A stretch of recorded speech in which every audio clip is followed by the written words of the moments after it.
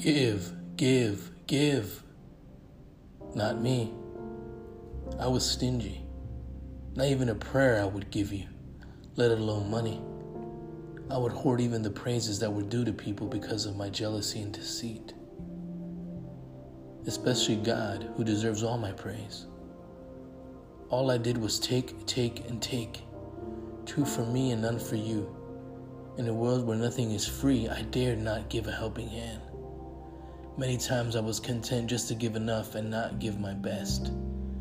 For it is from the abundance of the heart that one speaks, and I was poor in spirit with nothing to give. Yes, all I did was take, take, take. Praise God that He made me realize I have everything I need if I just believe. There is always more than enough in Christ. You have so much to give even when it seems you have nothing. A gift opens doors for the one who gives it and brings him into the presence of great people.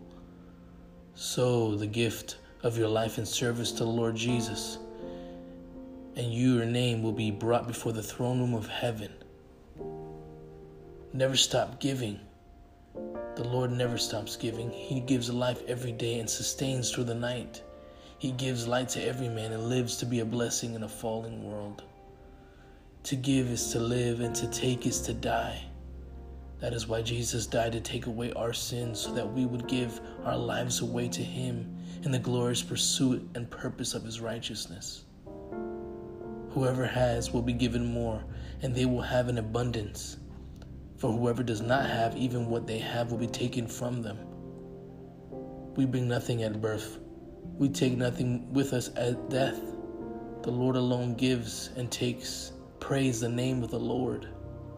For He gave us His all when He gave it all away on the cross.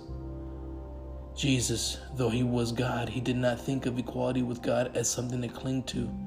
He emptied Himself on the cross and filled every believer with the saving power of Holy Spirit.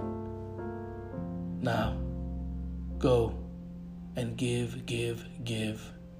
Go empty yourself to a dry and thirsty world, for you have been given living rivers of life within you that will never run dry. Merry Christmas.